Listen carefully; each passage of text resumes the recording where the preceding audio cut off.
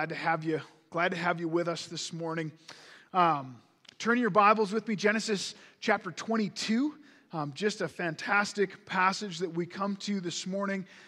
If you don't have a Bible on you, just go up and put up your hand. One of our ushers will put a Bible into that hand. We want you to have God's Word open in front of you. I have nothing of value. I bring nothing but God's Word. And so our job this morning is not to hear what I have to say, but hopefully what I have to say reflects what God's Word says, and that's where we want to come, humble before God's truth. As we come to Genesis 22, I was reminded of my first visit a number of years ago to my brother's house just outside of Boston. We're going to visit there in a couple of weeks. We spent a day touring around the nearest little town to his house, a little town called Newburyport, Massachusetts. And a beautiful, historic town. It's gorgeous. Feels more European than Canadian. Cobblestone roads and old brick buildings, Victorian houses from the 1700s. The town center is just alive with quaint little shops and fantastic restaurants. We had a great time. Love the little town, Newburyport. And I had this little inkling in the back of my mind. The town name was familiar, but I kind of dismissed it because some of these old town names, they all kind of run together. They sound the same. But just about a month after we got back, I was reading a biography of one of my heroes of the faith, the great George Whitefield, one of the mightiest preachers that ever lived. And as I got to the end of the book, I could hardly believe my eyes. Whitefield, he's this relentless preacher. He traveled to the New World 7 times, traveled thousands of miles on horseback up and down the eastern seaboard, preaching the gospel in churches, and yet so many would often gather. He would preach out in fields filled with people. His health began to fail after years of strenuous ministry, and he famously said, "I would rather wear out than rust out," and he just continued to plod on. After riding 30 miles through sleet and rain in failing health, he arrived at his next destination, and literally they had to help him off of his horse, and he collapsed into bed. But after being there only about an hour, the park outside the house began to fill with people that wanted to hear him preach. They had heard of the stories of this man and this gospel that he preached. And so he got up out of bed and he stood on the stairs of the parsonage that he was staying in. And he preached into the night holding a candle. He preached until the candle burned down and burned his hand. And at which point he quit. And he literally collapsed then into bed in the parsonage there, never to rise again in this world. In his last sermon, preached from the parsonage stairs, his body was finally buried under the pulpit in a crypt in Old South Church, Newburyport, Massachusetts. Are you serious? I was right there. I had just walked through that. I was no less than a block away from that parsonage and that church where one of my heroes, this world-transforming preacher, had preached his last sermon and died. I didn't even know it. And so you can imagine then the next time we went to visit my brother, hey, can we spend a day in Newburyport? I want to go back there. And this visit then was very different. Those same streets that I wandered before now had a new wonder to them. We went and stood by the parsonage where he preached, stood in the park where his last sermon was heard. We attended a service at Old South Presbyterian Church, did a tour of the church. At one point, we actually walked through there's a space between the original shell of the building and the new renovations, and we walked through there. I pocketed a small piece of window glass. A piece of window glass sits on my shelf in my office that heard George Whitefield preach. Bit of a nerd, but it's kind of cool. We ventured down into the basement. The crypt is there with his picture in brass and where his body lays. Two very different trips. Same town, two very different visits. Both absolutely enjoyable, both were legitimate visits, but very different experiences. As we come to Genesis 22, the sacrifice of Isaac, we're going to approach it in that way intentionally. I know some of you have been here before. You know what makes this text special. You know that around every corner of this text, there are echoes of Jesus, the gospel. It's here. It's weaved through. It's everywhere. And it's absolutely true. You cannot fully appreciate this text unless you see Christ here. But at the same time, we're in danger of just jumping so quickly to Christ and to the gospel here that we miss the town that it's sitting in. We don't see everything that the Lord has for us in this text. And so we're going to spend 2 Sundays in this text. Maybe it's one sermon stretched out over 2 weeks, looking at these same verses, but from 2 different angles. And I won't be preaching for the next 2 weeks. I have 1 week just out of the pulpit, and then the next week will be in Newburyport. And so there's going to be a gap. It'll be September 10th when we come back to this text.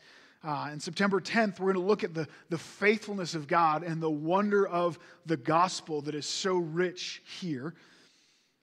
But this week, we want to spend our time looking at the faith of Abraham and the original town that is essential to understanding that gospel and the setting that this is in.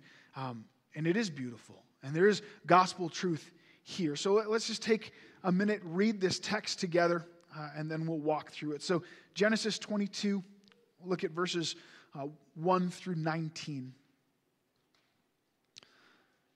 After these things, God tested Abraham and said to him, Abraham.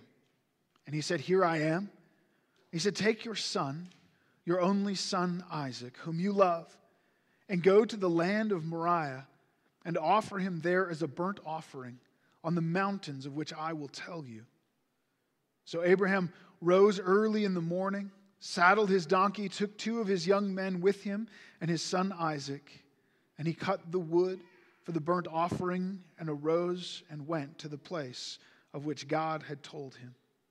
On the 3rd day, Abraham lifted up his eyes and saw the place from afar. And then Abraham said to his young men, Stay here with the donkey. I and the boy will go over there and worship and come again to you. And Abraham took the wood of the burnt offering and laid it on Isaac his son, and he took in his hand the fire and the knife, and so they went, both of them together. And Isaac said to his father Abraham, My father. And Abraham said, Here I am, my son. He said, Behold, the fire and the wood, but where is the lamb for the burnt offering? Abraham said, God will provide for himself the lamb for a burnt offering, my son. And so they went, both of them together. And when they came to the place where God had told him, Abraham built the altar there, laid the wood in order, and bound Isaac his son, and laid him on the altar on top of the wood. And then Abraham reached out his hand and took the knife to slaughter his son. The angel of the Lord called to him from heaven and said, Abraham, Abraham. And he said, Here I am. And he said, Do not lay a hand on the boy or do anything to him, for now I know that you fear God, seeing that you have not withheld your son, your only son, from me. And Abraham lifted his eyes and looked, and behold, behind him was a ram caught in the thicket by his horns. And Abraham went and took the ram and offered it up as a burnt offering instead of his son. So Abraham called the name of that place, The Lord Will Provide. And it is said, To this day, on the mount of the Lord it shall be provided. And the angel of the Lord called to Abraham a second time from heaven and said, By myself I have sworn, declares the Lord, because you have done this and have not withheld your son, your only son, I will surely bless you. And I will surely multiply your offspring as the stars of the heaven and the sand that is on the seashore. And your offspring shall possess the gate of his enemies. And in your offspring shall all the nations of the earth be blessed, because you have obeyed my voice. So Abraham returned to his young men, and they rose and went together to Beersheba, and Abraham lived in Beersheba. Would you pray with me? Father, thank you for your word. Thank you that it is trustworthy and true. Thank you that it is living and active, that we come to read not just words of the past, of history, but words that have meaning and purpose for us today. God, would you loose my tongue to preach your truth? God, would you speak through me, that I would speak not of my own strength, but speak as one who speaks oracles of God, as I am faithful to what your word has said. And God, would you open our ears, soften our hearts, that we may together hear your word, that it might convict us. God, that you would graciously cut us where we need to be cut,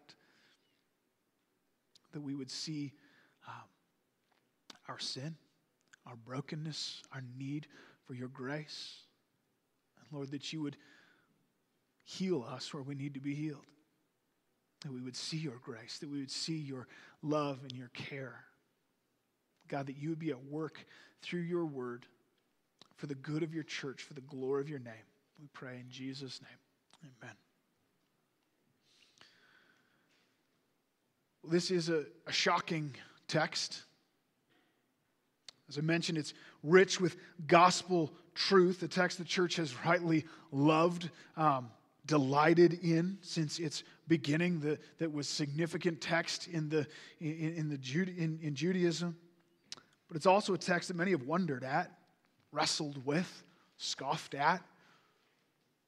God commands Abraham to sacrifice his own son.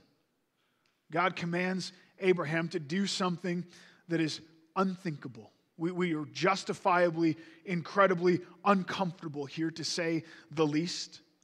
But Moses, as the author of the book, tells us from the outset, the Lord is testing Abraham. The Lord is testing Abraham. That's the first point as we look at this text, just stopping at verses 1 and 2.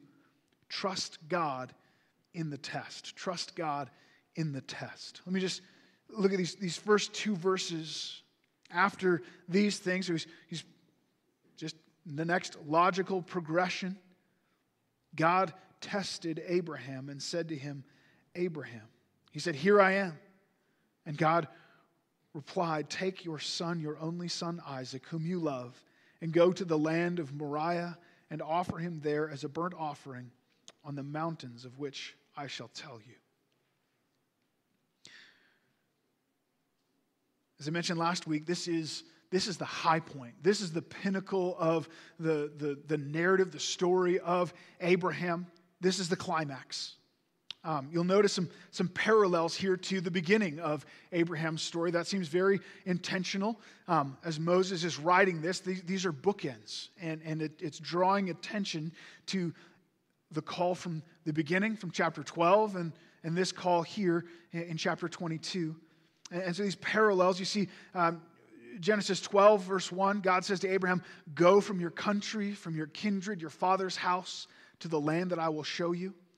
Both start with this just single word command: go, take. They both have this kind of increasing specificity that builds from your country, your kindred, your father's house, your son, your only son, Isaac, whom you love. They both call him to an unknown place. Go to a land that I will show you. Go to the mountain that I will tell you.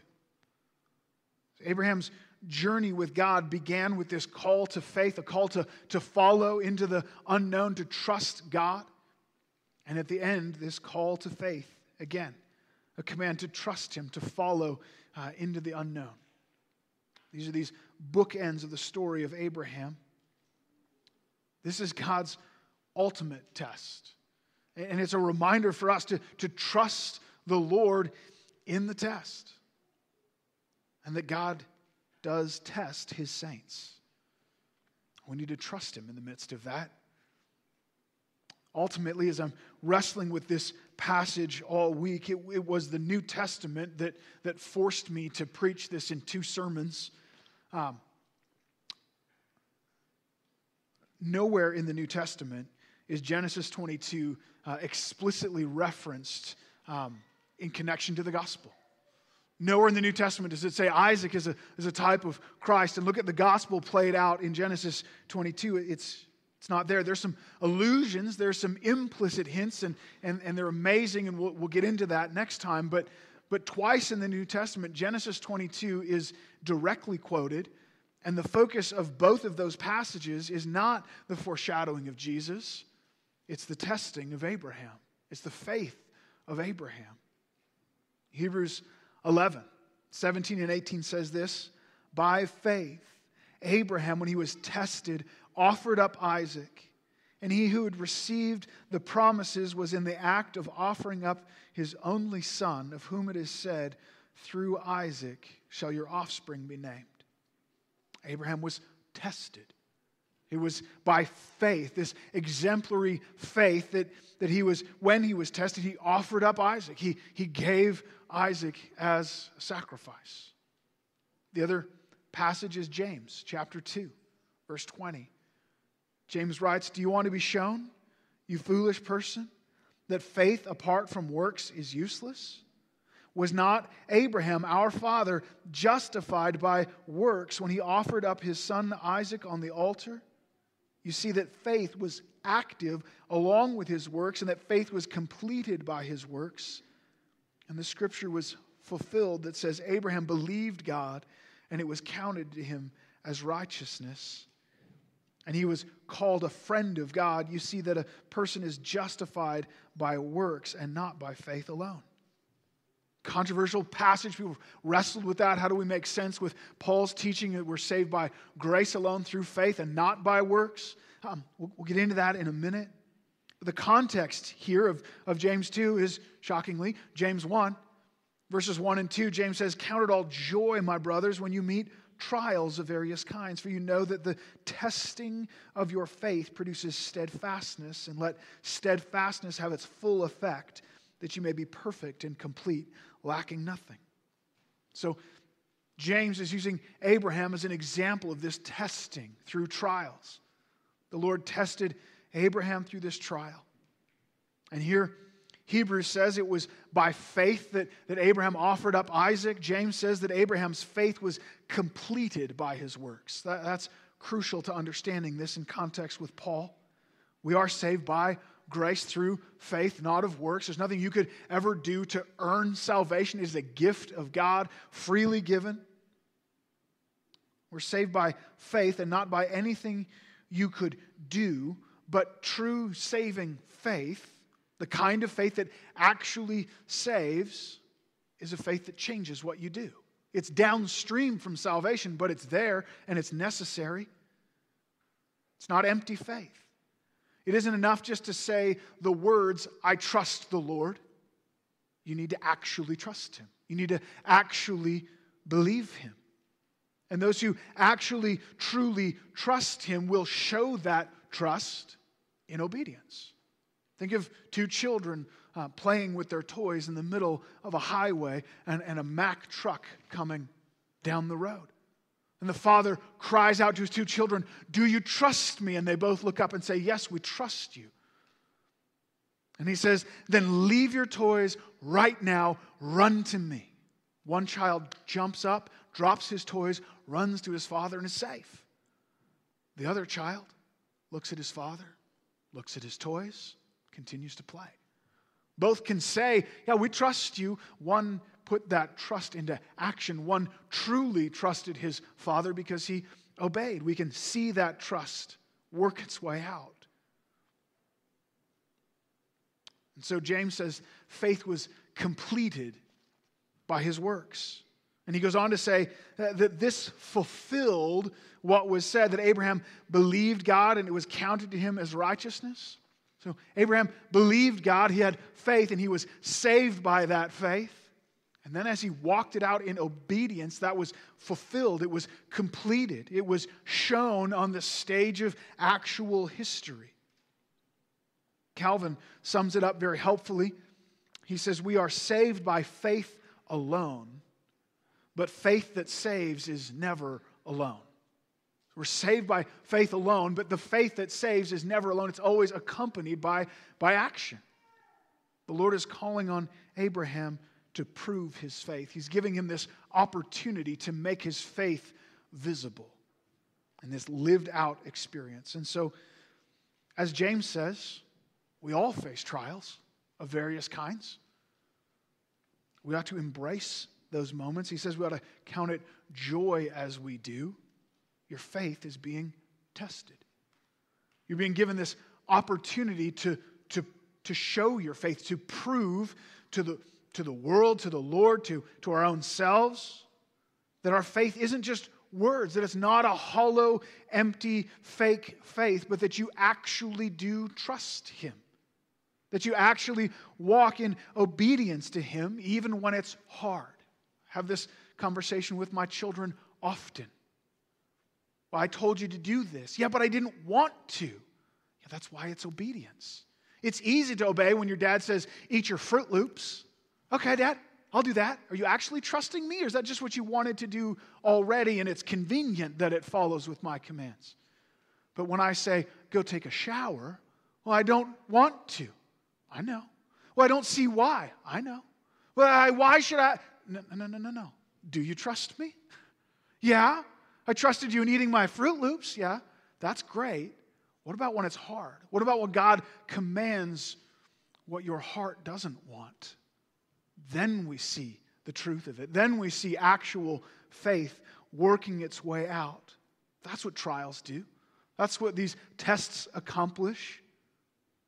What are the trials that you're facing today? What are the areas of life where obedience is difficult? It's hard. God is calling you to do something that is uncomfortable, something that your heart doesn't want to do. To give something up or risk something that you treasure for the sake of obedience. That's the trial that James is talking about. Your faith is being tested. It's being proven right there. You have an opportunity to put your faith into action, to make it visible by doing something that you would never have done on your own and doing it out of obedience to God. But I don't understand. Okay. But I don't want to. Okay. Do you trust God? Do you have faith, living true faith? You need to trust God in the test. Now, some of you laugh at me, and rightly so. If it weren't me, I would laugh at me too. But I do try to make my points a little more memorable. I usually end up with some kind of alliteration. This time, it's just by accident. I just ended up with full-on rhyming. So I hope that's more helpful than distracting. Trust God through the test. Secondly, trust God with your best, with the thing that you love the most, the thing that's most precious to you. Look at verses 2 to 10. Let me just read them again, have them fresh before us. He said, God speaking to Abraham, take your son, your only son, Isaac, whom you love, and go to the land of Moriah and offer him there as a burnt offering on the mountains of which I shall tell you. So Abraham rose early in the morning, saddled his donkey, took 2 of his young men with him, and his son Isaac, and he cut the wood for the burnt offering and arose and went to the place which God had told him. On the 3rd day, Abraham lifted up his eyes and saw the place from afar. And then Abraham said to his young men, stay here with the donkey. I and the boy will go over there and worship and come again to you. And Abraham took the wood of the burnt offering and laid it on Isaac, his son. And he took in his hand the fire and the knife, and so they went, both of them together. And Isaac said to his father, Abraham, my father. And Abraham said, here I am, my son. And he said, behold the fire and the wood, but where is the lamb for the burnt offering? Abraham said, God will provide for himself the lamb for the burnt offering, my son. And so they went, both of them together. And when they came to the place in which God had told him, Abraham built the altar. There he laid the wood in order and bound Isaac his son and laid him on the altar on top of the wood. And then Abraham reached out his hand and took the knife to slaughter his son.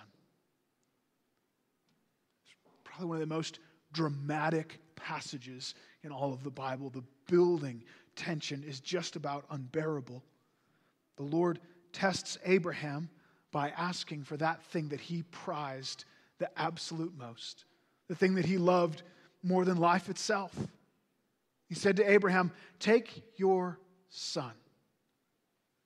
He doesn't stop there. The Lord lays it on thick. Your only son. Abraham had sent Ishmael away off into the wilderness. He had burned the ships. He had cut off that back door. This is his only son now. I think looking just at the translation to nitpick a little bit, I think the ESV gets it wrong. They changed the order of the wording here. Isaac, whom you love, makes sense. That reads naturally. But the Hebrew has Isaac at the end, and I think that's intentional. Your son, your only son, whom you love, his dear, precious child. And then at the end is the hardest hitting Isaac, that son. Your laughter, your joy, the one that you delight in. Take that son and offer him as a burnt offering. The burnt offering, there's no coming back. That is wholly consumed by fire. Take your son, offer him as a burnt offering. He asks Abraham to give up, to sacrifice to him that which he loved best of all, which he prized and treasured above everything else. Amazingly, verse 3, Abraham rose early in the morning. We've seen this a few times. It is immediate obedience. He's not lingering. He's not wondering. He obeyed early in the morning. And so it's not a reflex. It's not just a spontaneous obedience without asking or without thinking about it. He also journeyed 3 days. He's got 3 days to wrestle with this, to mull on this, to be tormented by it. But during that journey, Abraham's faith only grows. It strengthens. Verse 5, they arrive at the place. Abraham says to his servants, "You stay here with the donkey. I and the boy will go and worship." And then the grammar is explicitly plural. I and the boy will come back to you. How can he say that? If he plans to sacrifice Isaac, if he's determined to obey, how can he say, I and the boy will come back to you? Well, Hebrews 11 is helpful again. Verse 19 tells us how he can say that. It says that he, Abraham, considered that God was able even to raise him from the dead, from which, figuratively speaking, he did receive him back. And so on the journey, as Abraham is walking, contemplating, he's wrestling with this, he's considering it, and he's considering the promises of God, that God said, through Isaac shall your offspring be named. This is the promised child. This is the one you're going to have many children through this child. And then he's considering God's command. Sacrifice this child. Kill him. Burn him on the altar. God had promised, and then God had commanded, and they just didn't seem to fit. And the only way, as he considers this, the only way he can reconcile them is to consider that God is faithful and he must be obeyed. And so he's presuming that God is able to raise the dead. I can do one and he will still be faithful. And so he said to his servants, we'll be back. God is faithful. We will be back. Somehow. I don't know how, but we'll be back. Verse 7, Isaac carries the wood up the mountain. Abraham carries the fire and the knife, the two elements that will destroy his son in his hands. And at this point, Isaac speaks. And the conversation is so intimate and personal. My father, here I am, my son. And we're not told for sure, but I think looking at the text, I think this is where Isaac figures it out. I think he knows what's up. We don't know how old he was except that he's old enough to carry the wood for the fire, and yet he's still called a boy, the same word that was used of Ishmael when he was 13 and 16. So presumably Isaac is somewhere in there, 13 to 16. And they live in a culture where child sacrifice happens. It's around them. They've seen this. It's not a mystery to them. And Isaac looks at his father and he says, I see the wood, I see the fire. Where's the lamb, Dad? What's going on? Abraham's words are one thing, but I think we consider the body language here as well. What would Abraham's eyes have betrayed? What would his body language have been in that moment faced with that question? And even in his answer, it's actually very interesting grammatically. It's not clear. He says, the Lord will provide for himself a lamb for the burnt offering, my son. And my son could simply be the object of the sentence. That's who he's speaking to. He's addressing it to my son. Or it could just as easily be read, the Lord will provide a lamb for the burnt offering, my son. It is my son. It could be, the grammatical term is in apposition. They could be identifying the same thing. And yet, just at the end of verse 6, at the start, so they went, both of them together. Verse 8 repeats, so they went, both of them together. And as they arrive, it's like Moses begins telling the story in slow motion. Every detail is mentioned. He slows it right down, drawn out for emphasis, for anticipation. The altar is built. The wood is arranged. The boy is bound. He's laid on the altar. Finally, Abraham reached out his hand and took the knife, and then he uses this gruesome word to slaughter his son. For all intents and purposes, Abraham has obeyed. Verse 11, the Lord will stay his hand. The Lord will halt him before the last crucial moment. But Hebrews 11 says, figuratively, he did receive his son back from the dead because it was good as done. He had determined in his heart, he had made the decision, everything had happened except for the firing of the nerve to reach the movement of the muscles. Sacrificing his son, his only son, whom he loved, his joy, his laughter. The Lord's test boils down to one simple but poignant question. Do you love me more than anything else? Will you sacrifice every other competing love for me? The opposite of Abraham is the rich young ruler, Mark 10. It's too big to put on the screen. You can turn there if you want, or just listen as I read. And as Jesus was setting out on his journey, a man ran up and knelt before him and asked him, "Good teacher, what must I do to inherit eternal life?" Jesus said to him, "Why do you call me good? No one is good except God alone. You know the commandments. Do not murder. Do not commit adultery. Do not steal. Do not bear false witness. Do not defraud. Honor your father and mother." And he said to him, "Teacher, I have kept all these I have kept from my youth." And Jesus, looking at him, loved him and said to him, "You lack one thing. Go and sell all that you have and give to the poor, and you will have treasure in heaven, and come, follow me." And disheartened by this saying, he went away sorrowful, for he had great possessions. This man lived a righteous life. He was doing better, I dare say, than any of us. He's a model Jew. At least by his own assessment, he can stand eye to eye with Jesus and say, "I have kept all of those commands since I was a child." I can't say that. And yet, Jesus cuts right to the heart of the matter. You lack one thing. But it's the only thing. It's the ultimate thing. He says, sell all that you have and give it to the poor, then you'll be saved. Then you can come follow me. And the point is not that anyone who wants to follow Jesus needs to divest themselves of all of their money and possessions and be poor and follow Jesus, to be broke. No, Jesus knew the heart.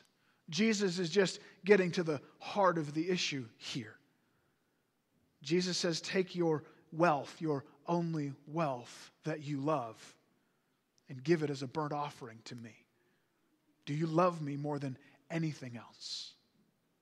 And the rich young ruler looks at his wealth, and he looks at Jesus, and he has to decide, which one do I love more? Which one do I trust more will give me joy and happiness? And in one of the saddest moments in all of Scripture, he says he went away sorrowful because he had great possessions. He loved his wealth more than he loved the Lord. He was willing to obey and live a good life and do all these things, just not that, Lord. That's my highest goal, my comfort, my position, my power. He trusted in his wealth more than he trusted God. God says, I will give you life and life abundant. Come follow me. And wealth says, I will give you life. And he trusted wealth. He was more comfortable there. True faith sees God for who he is. True faith has spiritual eyes to see the unspeakably beautiful, inexhaustibly majestic, irresistible wonder and glory of the goodness of God that infinitely outshines everything else. That's the eyes of faith, to see and love God. True faith doesn't just run after the promises of God or the gifts of God. If I follow God, then I'll have a good life and Jesus will be the cherry on top. No. True faith says, I want him. He is my greatest good. That's what I'm after. God himself. True faith, having seen the beauty of God himself, will sacrifice every other thing if it gains only God himself. That's exactly what Jesus is saying, Matthew 16, 24, 25. Jesus told his disciples, if anyone would come after me, let him deny himself, take up his cross, and follow me. For anyone who would save his life will lose it. Whatever loses his life for my sake will find it. Same thing he said to the rich young ruler. Are you willing to give up your life? Are you willing to sacrifice this wealth that you have and follow me? Because if you're going to follow me, you need to do it. If you're going to follow me, if you're going to truly be my disciple, then you're all in here. Jesus will be your greatest love.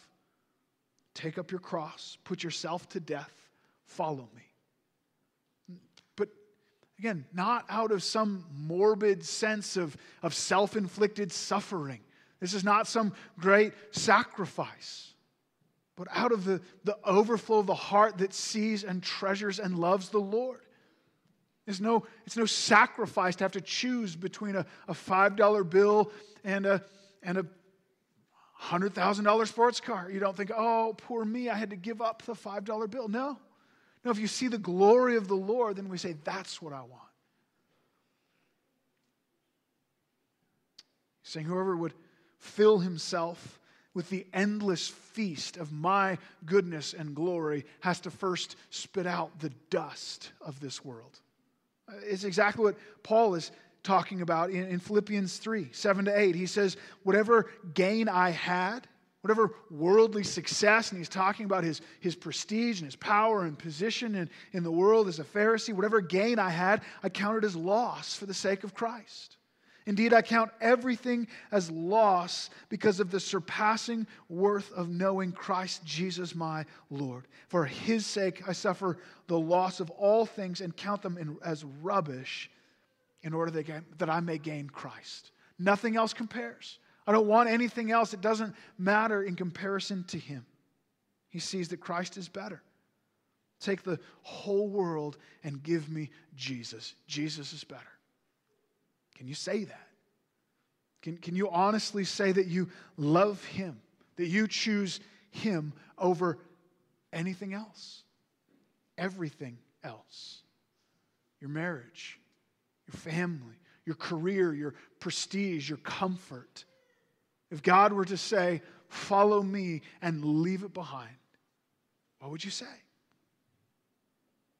And if we're honest, to many of those questions, if not most or all, at some level we say, I don't know. Not really. I mean, I can say yes. I can believe it to be true. I might even grit my teeth and say I declare it to be true, but I don't really know it in the truest sense until I'm tested. Until I have to give that up for the glory of God. And that's where trials become this opportunity. When I have to choose between the desire of my heart and obedience to the Lord. When the Lord says, take your hopes, take your dreams, take your reputation, take your career, give them up as an offering to me. Then we see what James is talking about. Then we see that we can count it a joy to be tested. It's a good thing to have this opportunity to truly trust Him, to practically live out my faith. Here we go. It's game time. Practice has been good, but now it's on. We have this real, tangible, experiential evidence that my faith is indeed more than just words. Trust God in the test. Trust Him with your best. Trust Him with what is most precious and beloved. Thirdly, trust God and find rest. Find rest. Look at verses 11 to 19 with me here. But the angel of the Lord called to him from heaven and said, Abraham, Abraham. And he said, here I am. And he said, do not lay a hand on the boy or do anything to him, for now I know that you fear God, seeing that you have not withheld your son, your only son, from me. And Abraham lifted up his eyes and looked, and behold, behind him was a ram caught in the thicket by its horns. And Abraham went and took the ram and offered it up as a burnt offering instead of his son. So Abraham called the name of the place, the Lord will provide. As it is said to this day, on the mount of the Lord it shall be provided. And the angel of the Lord called to Abraham a second time from heaven and said, by myself I have sworn, declares the Lord, because if you have done this and have not withheld your son, your only son, I will surely bless you. And I will surely multiply your offspring in the stars of the heaven and the sands that is on the seashore. And your offspring shall possess the gate of his enemies. And in your offspring shall all the nations of the earth be blessed, because you have obeyed my voice. So Abraham returned to his young men, and they arose and went together to Beersheba, and Abraham lived in Beersheba. Remember where we left off? The climbing tension, that moment. Abraham took the knife in his hand to slaughter his son. And then verse 11 breaks in at that very last moment. Abraham, Abraham. He's about to kill his only son, and God calls him by his name, which means father of multitudes. It's so easy, I think, to read the Bible and forget the emotion, forget what's going on. Not here. Imagine Abraham's response. This pressure has been building for days. He's at the moment of heartbreaking climax, and he hears God call his name. Yes, Lord, here I am. Here I am, right where you told me to be, doing what you asked me to do. It's heartbreaking. It's hard. I don't want to be here, but here I am. Don't make this any harder, Lord. Just let this be over with. And to his great shock and even greater relief, the Lord says, don't lay a hand on the boy. You can just imagine the tears would have come instantly. The knife drops from his hand. I don't doubt that his knees buckle beneath him. The Lord says, for now I know that you fear God.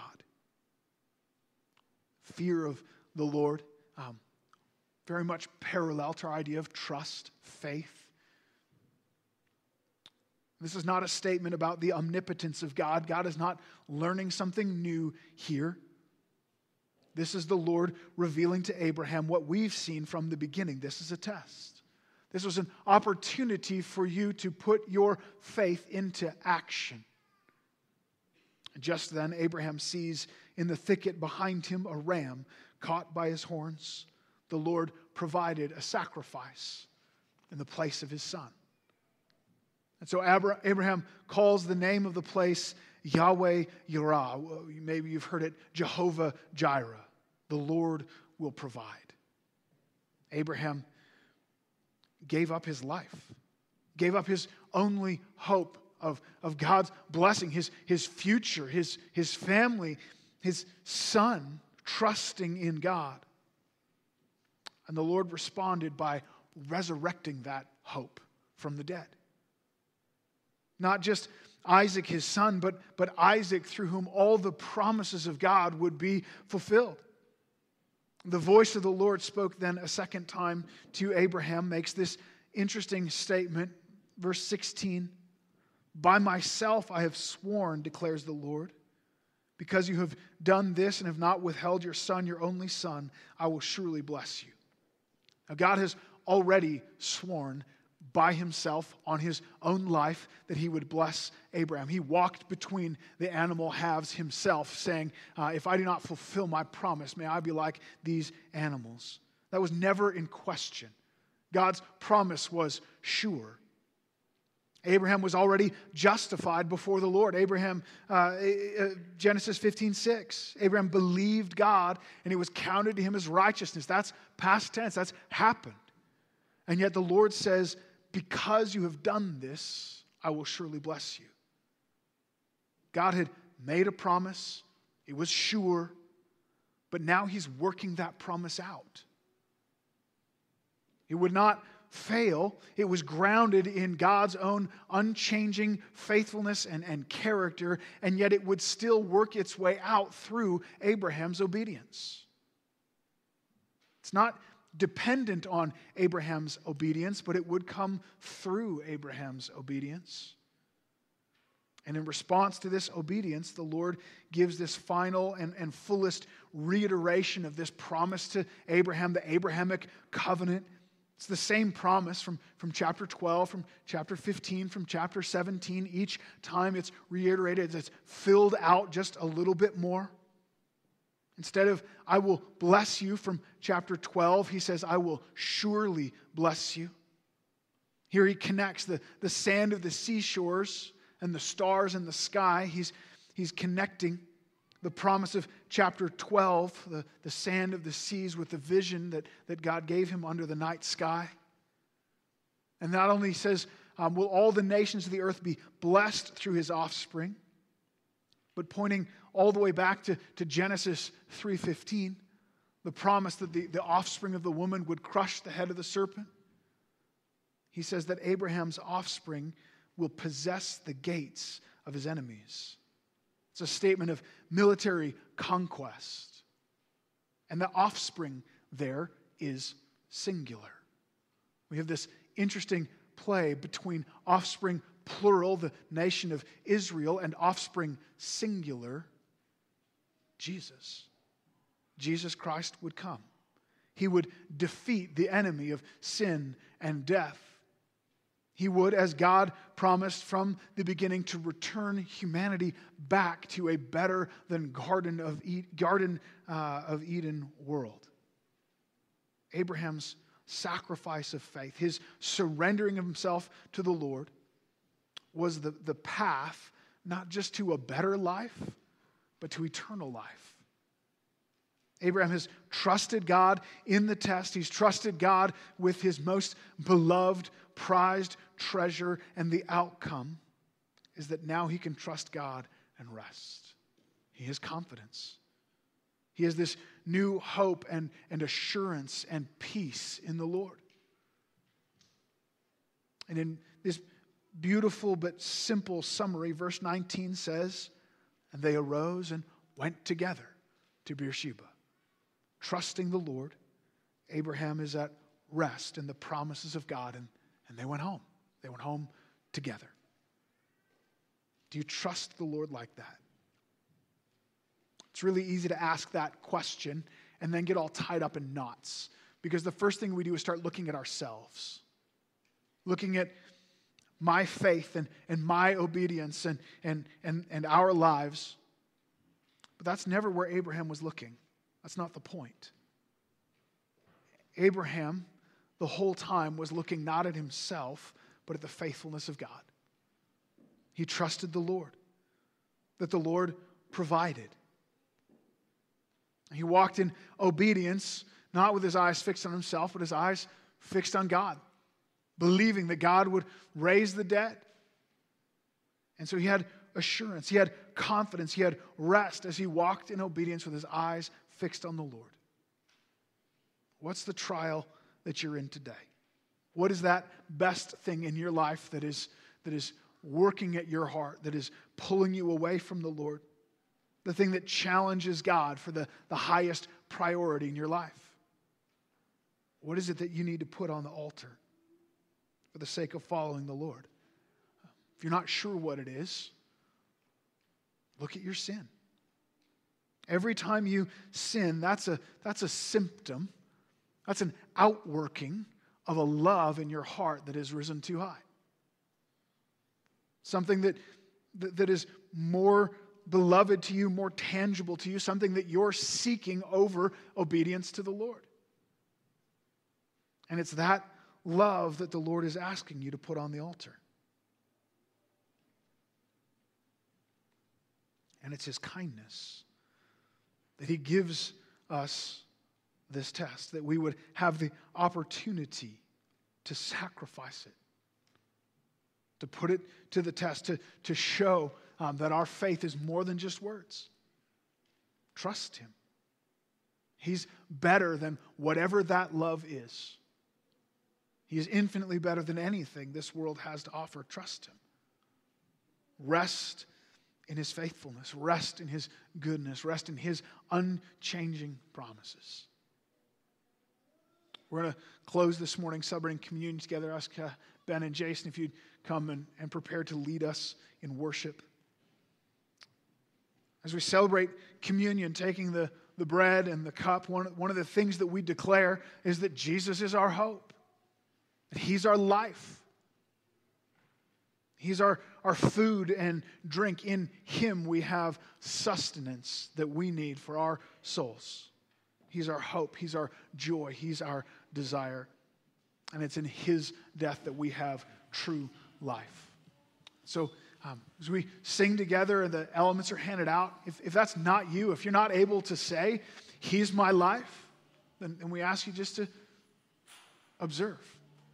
Let the cup pass by and just observe and consider your own heart. Now, as we've already said a few times this morning, none of us had the perfect week. None of us had the perfect morning.